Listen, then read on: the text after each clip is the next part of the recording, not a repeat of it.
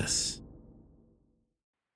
Disgraceland is brought to you by Disgraceland All Access. Disgraceland All Access membership is your chance to support the show and get ad-free listening, an exclusive scripted episode every month, and exclusive bonus content every week, plus access to an always-on chat with me and your fellow discos. Visit disgracelandpod.com/membership or just click on the link in the show notes for this episode. Disgraceland is a production of Double Elvis.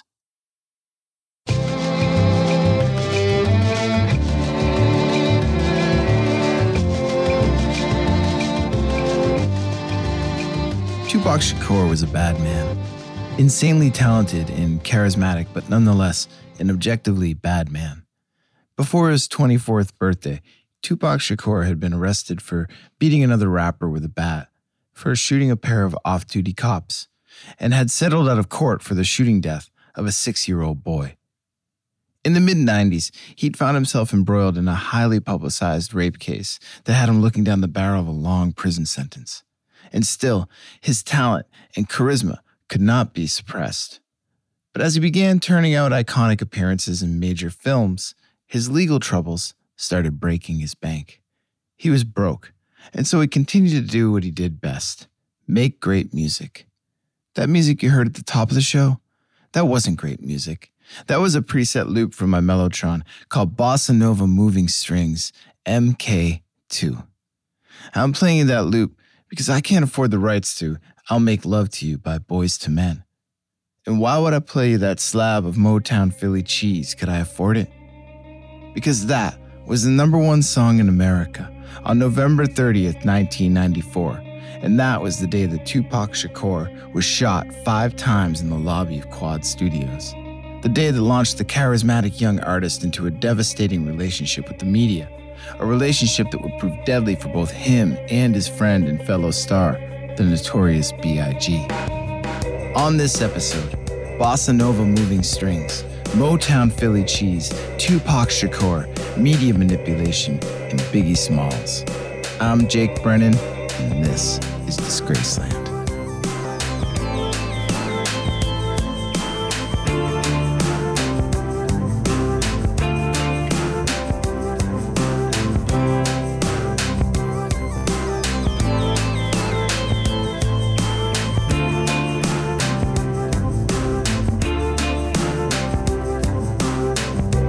For a promise of $7,000 in sweatpant money, Tupac Shakur agreed to guest vocal on a forthcoming Bad Boy record single by Little Sean. The recording session at Manhattan's Quad Studios on November 30th, 1994 would be the end to a very long day. Earlier, Tupac had appeared in court to face charges of sexual assault, and the pending verdict was not looking good. As he headed into the studio to make some quick dough with his manager Freddie Moore, brother-in-law Zan Turner, and friend Randy Watkins, the smell of blood and vulnerability was in the air. Tupac's street smarts had him feeling uneasy going into the session. It had been arranged by a street dude who had been blowing up Pac's pager all evening, making sure he'd make it to the studio. Tupac was stoned and paranoid as he shuffled past the Times Square working girls toward the studio. His paranoia eased momentarily when Lil Caesar yelled from the window and told Pac he was on his way down. He and Cease went way back. But then, he spotted a roughneck outside the building. 30-ish, male, wearing army fatigues. To Tupac, a clear indication that this dude was from Brooklyn. And his vibe was not good. His hat was pulled down real low, and he refused to acknowledge Tupac or his 2 associates as they entered the building. This is not normal. Tupac was one of the biggest stars in the country. There wasn't a black man in America who didn't acknowledge Pac with respect, jealousy, or both. And this just didn't feel right. And then, as Tupac and his boys entered the building, the roughneck slipped in the door behind them, and he wasn't alone. Then, the dude behind the desk in the lobby they just entered got up. And now, there were 3 menacing dudes in the building with Tupac and his boys. And they were packing. They came up behind Pac, guns drawn, yelling for everyone to lie on the ground. And then they told Tupac to hand over his jewelry, and he refused, and bullets flew. Tupac was shot 5 times. 1 in the hand, 2 in the head, 1 in the thigh, exiting through the scrotum. Ouch. The attackers ran Tupac's jewels, all 40 grand worth, and disappeared into Times Square. Tupac dragged himself into the elevator and somehow made it up to the Bad Boy recording session. The elevator doors opened into a crowded studio, and according to Pac, slumped and bloody in the elevator, silence. Everybody in the recording session, including the Notorious B.I.G.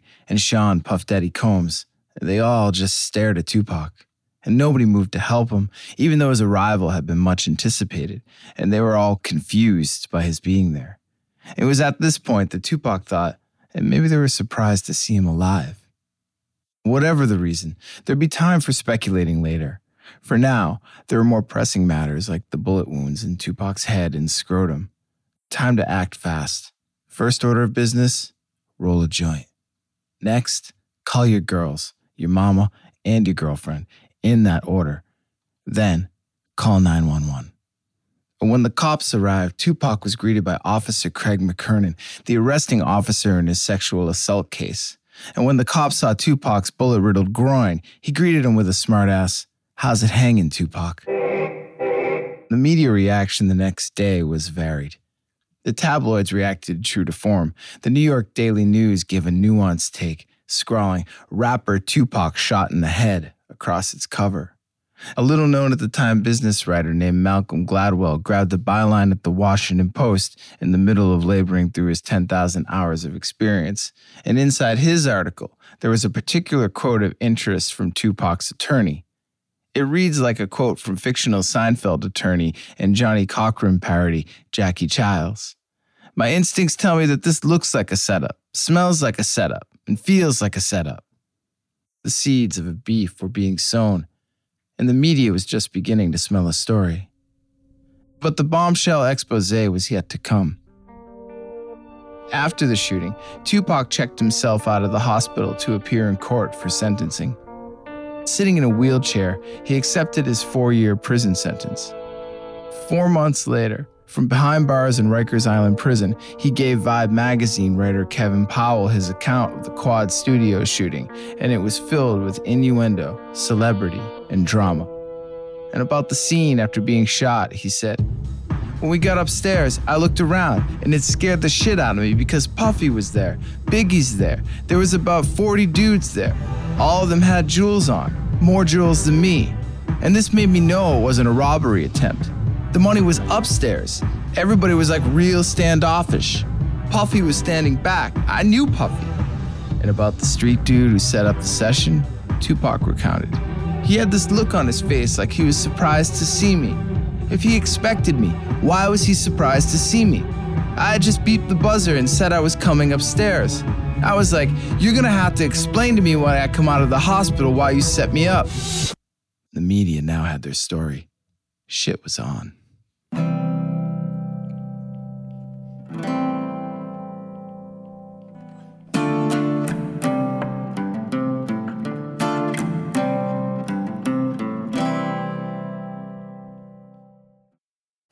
Hey Discos, it's Jake here. Thank you so much for listening to Disgraceland. Your support truly means a lot to me, and it's because of you that my team and I are able to make this show. If you want more Disgraceland, if you want more regular interactions with me and the community of Disgraceland listeners, or if you simply want to listen to the show ad-free, go to disgracelandpod.com/membership or just click on the link in the show notes for this episode. For just $5 a month, you can listen to every episode of Disgraceland ad-free. Plus, you'll get one brand new exclusive episode every month. You'll also get weekly unscripted bonus content, special audio collections, and early access to merch and events. There are 2 ways that you can support the show and become a member at disgracelandpod.com/membership. You can sign up using Patreon and listen to the show ad-free on Apple, Spotify, and most other major podcast platforms. And Patreon members also get access to all the other perks of membership and an always-on chat where I'll be interacting with you and diving deeper into the world of Disgraceland. But maybe you're currently an Apple Podcast subscription listener and you want to just tap into all the bonus audio content and ad-free listening that we're offering. We're also offering this membership as a premium channel on Apple Podcasts. However you choose to join, all you got to do is go to disgracelandpod.com/membership. Support the show for just $5 a month, $5, or sign up for an annual plan and get 2 months free. Come join me and your fellow discos at Disgraceland All Access by visiting disgracelandpod.com/membership. In 1995, The Source was, as they say, the shit. To a young hip-hop artist, being on the cover of The Source was bigger than being on the cover of Rolling Stone. But another hip-hop magazine was making a name for itself. Famed record producer Quincy Jones launched Vibe magazine as a direct challenge to The Source's dominance. His vision was to devote each cover to the black stars who had the power to transcend black culture, to use the power of hip-hop to go beyond hip-hop. Fuck Rolling Stone and the hell with having your culture appropriated by the mainstream. For Vibe, this was about defining the mainstream. And Vibe's Rikers interview with Tupac set the parameters for what would become the year's biggest mainstream drama. The 1995 Source Awards may have become infamous as the event that publicly served up the famous East Coast-West Coast beef, but Tupac's interview with Vibe from earlier that year set the table. And when the awards show rolled around in August, Tupac was still in jail, but his thinly veiled accusations from that interview hung heavy in the air. Madison Square Garden was packed with a who's who of hip-hop. LA's Death Row Records, at the time, the biggest moneymakers in rap, rolled deep with the genius Dr. Dre, his chart-topping protege Snoop Doggy Dogg, and their super intimidating label boss, Suge Knight. The rumors about Knight were legend. He freed Dre from his previous recording contract with negotiating skills that were more Crenshaw and El Segundo than Horton and HBS. And supposedly part of Knight's fortune was made from hanging Vanilla Ice out of a 10-story office building until he agreed to sign over his royalties from his hit song, Ice Ice Baby. Truth or legend, everyone agreed that Suge Knight was not to be messed with, not even on the East Coast. And Brooklyn was in the house, repped by the notorious B.I.G., riding high on the success of his debut, Ready to Die, released a few months prior on Bad Boy Records.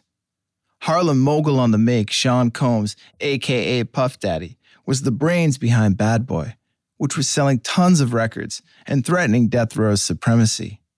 To market the label and himself, Puffy was in constant promo mode, touring with artists, hyping them on stage, appearing in their videos, and just generally using his own charisma to sell his musicians. And this record label dude in the spotlight thing was working. Out of the spotlight that night, Death Row was well repped with 50 West Coast dudes, family, friends, artists, label execs, bodyguards, some in red, some in blue. And also in the crowd, rappers from Queens, Staten Island, and Harlem, every part of New York City and beyond, Jersey, even the Dirty South.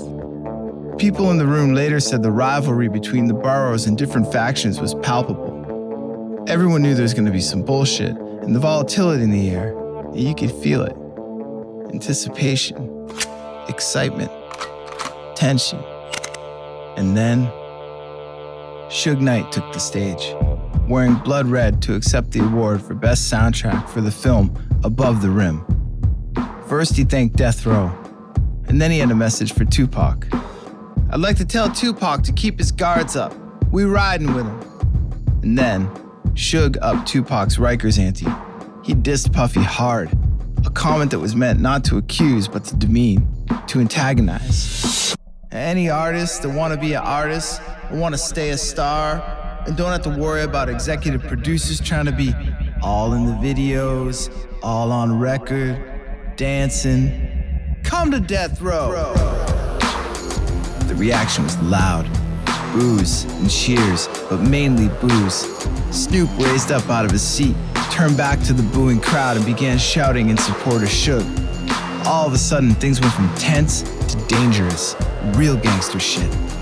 Suge was talking about Puffy, a West Coast dude disrespecting an East Coast dude in his hometown. In effect, the diss instantly bonded the New Yorkers in the room. Fuck the West Coast. Fuck Suge Knight. Fuck Death Row.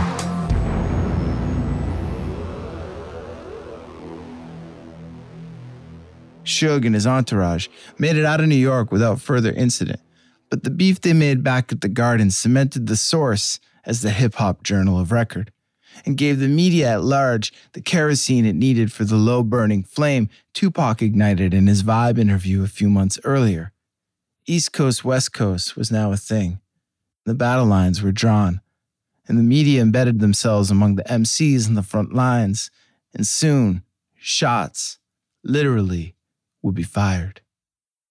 We'll be right back after this word. In retrospect, Vibe's interview with Tupac looked prescient. After all, what was with Biggie's single, Who Shot Ya? If the title of the song, Who Shot Ya, didn't say it all, then its release a mere month after the bullet ripped through Tupac's thigh and exited his scrotum cemented in Pac's mind that Big and Puff were behind the quad shooting. And the media was more than happy to report on the speculation. Tupac told Vibe that even if that song ain't about me, you should be like, I'm not putting it out because he might think it's about me. Big and Puffy in their own interview with Vibe asserted that the song was written months earlier, originally as a track for Mary J. Blige, but being too violent, it ended up on the B-side of Big Papa. Vibe magazine was now arbitrating the juvenile beef within its pages. Not exactly what Q had in mind, but there were too many people who wanted to read about it, and too many magazines to sell. Then, Suge Knight posted $1.4 million bail to spring Tupac from Rikers, and in exchange, Tupac signed over his recording rights to Death Row Records. The beef went to 11. Coverage of Tupac's release from prison and newly minted Death Row affiliation extended beyond the hip-hop press. The New York Daily News ran the charmingly innocent headline, Jailed rapper goes free as pals make $1.4 million in bail. The LA Times embedded themselves in the studio with Tupac days after his release and coaxed out some hysterical nuggets about his jail life. He watched Jay Leno, listened to Rush Limbaugh, corresponded with Tony Danza. But these puff pieces wouldn't last. Out on bail, fresh out of jail, and California dreaming, Tupac waxed poetic on the set of the video shoot for the Dr. Dre-produced California Love. The single took a sample from Joe Cocker's Woman to Woman, Beyond the Thunderdome and Back, but the hair on this dog was Tupac's blistering vocal send-up of West Coast dominance. Hip-hop fans loved it, a killer single. But another single, Tupac's Hit 'Em Up, would shine a personal light on Pac's new West Coast lifestyle. It was a scathing response to Who Shot Ya. In the lyrics, Pac eviscerates Biggie, claiming to have slept with Big's wife, Faith Evans, and threatens retaliation for the quad shooting. To paraphrase a Texas poet, the beef was bad and nationwide. After Hit 'Em Up, rappers began to outwardly align themselves with their coasts. Tupac took every opportunity imaginable to align himself with his new West Coast brethren and to take shots at the East Coast. The media covered it with bated breath, and each news story seemed to beget another diss, mainly from Tupac. And newspapers and magazines continued to fly off the racks. And morning radio jocks added another level of insanity as they talked about the drama on air, and record sales soared. A win-win, right? Wrong. Biggie and Puff never took the beef as seriously as Tupac and Suge did. They went out of their way to try and squash it. In a September 1996 Vibe cover story, salaciously and some would say regrettably titled, East vs. West, Biggie and Puffy break their silence, they both earnestly defended themselves against accusations that they had anything to do with the quad shooting. But it was too late. Hit 'Em Up crossed the line. East Coast dudes were turned up. In the same article, Vibe laid it on thick, stating, from the Atlantic to the Pacific, hip-hop heads are proclaiming their California love or exclaiming that the East is in the house with the loyalty of newly initiated gang members. The story then went on to quote Dr. Dre with very little context as having said, pretty soon dudes from the East Coast ain't gonna be able to come out here and be safe, and vice versa. Something had to give. And something did on September 7th, 1996 in Las Vegas, Nevada. After Mike Tyson knocked out Bruce Seldon in under a minute 20, Tupac sat in the passenger seat of Suge's BMW at the corner of East Flamingo Road and Colville Lane. And Suge was at the wheel. Two girls in the car next to them grabbed Tupac's attention. Then, from out of nowhere, a late model Cadillac rolled up along the passenger side of the BMW. Inside, 4 men, 2 Glocks. Then, countless bullets fired. 1 in Tupac's arm, 1 in Tupac's thigh, 2 in his chest, the 1 in his right lung, the kill shot. Tupac Shakur died in a hospital bed 6 days later. The reaction in the press was both mournful and tasteless. With his family and fans still grieving, the Philadelphia Daily News ran Tupac's picture on the cover under a headline that just said, "It's a wrap."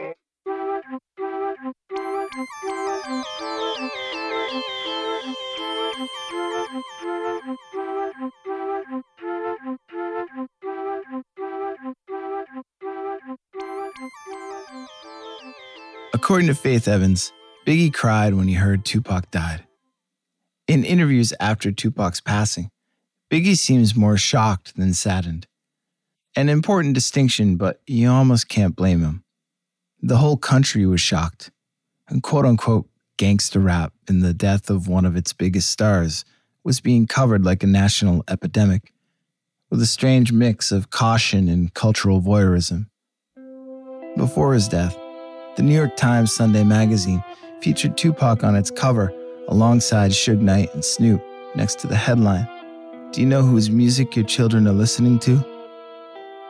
In defense of the media, Tupac, Suge, and even Biggie to an extent all played their respective parts in the saga. The media was just there to do what the media does: tell the story and sell newspapers, magazines, and advertisements. The difference here being that this story was too good to temper. It was too easy to get taken in by. Too easy to slide a headline over the line from responsible journalism to scandal rag. And Tupac especially seemed to relish in living up to the thug life caricature of himself that the media couldn't get enough of. Cameras followed him everywhere, and he left a trail of ink behind him wherever he went. After he died, things felt unsettled, like there was another shoe to drop. And like any good movie, just when you think the madness is over, something happens in the final 5 minutes to prove to you that you're getting your money's worth. And this something was unfortunately the death of the arguably more talented of the two feuding rap stars, the Notorious B.I.G. On March 9, 1997, Biggie Smalls was gunned down outside of a Vibe magazine party while on a West Coast promo tour for his upcoming album, aptly named Life After Death. You can't make this shit up. Despite the enormous amount of press the murders received, neither would ever be solved. I have my own opinion of who is to blame for the murders, and I believe that most anyone who was involved with either artist knows who killed them. But this episode isn't a whodunit. It's a holy shit, look at the way these guys willingly played the roles the media wanted them to play to deadly results episode. Tupac and Biggie had to have known where this was all going. And how could they not have felt the hate rising on each coast? They read their own press, and they knew the media would swallow every bit of beef and spit it back out all over the front pages, the TV screens, and the airwaves. We know celebrities are a different breed. We know that rock stars and hip-hop stars do some of the most insane shit, and they often surround themselves with lunatics and criminals. They live in a state of suspended adolescence. So yes, Tupac and Biggie continuously upping the animosity toward each other while living and working among stone-cold gangsters is one of the dumbest moves any two stars have ever made. But if you weigh out the amount of shit talked by Tupac and Biggie, it doesn't measure up to the amount of shit talk the media covered and covered and covered. They couldn't get enough. The story had everything: celebrity, crime, violence, infidelity, and finally, murder. And the media amplified the hype 1,000%. This story is really about the media being incapable of resisting a too-good-to-be-true drama. Had Tupac or Biggie been a little older, a little wiser, maybe a little less hungry for the spotlight, or a little less under the influence of their sales-driven record company handlers, maybe they would have been able to put a lid on the media's efforts to drive the narrative and, in effect, de-escalate the tension and ultimately save their own lives. But that didn't happen. And now, both are sadly gone. I'm Jake Brennan, and this is Disgraceland.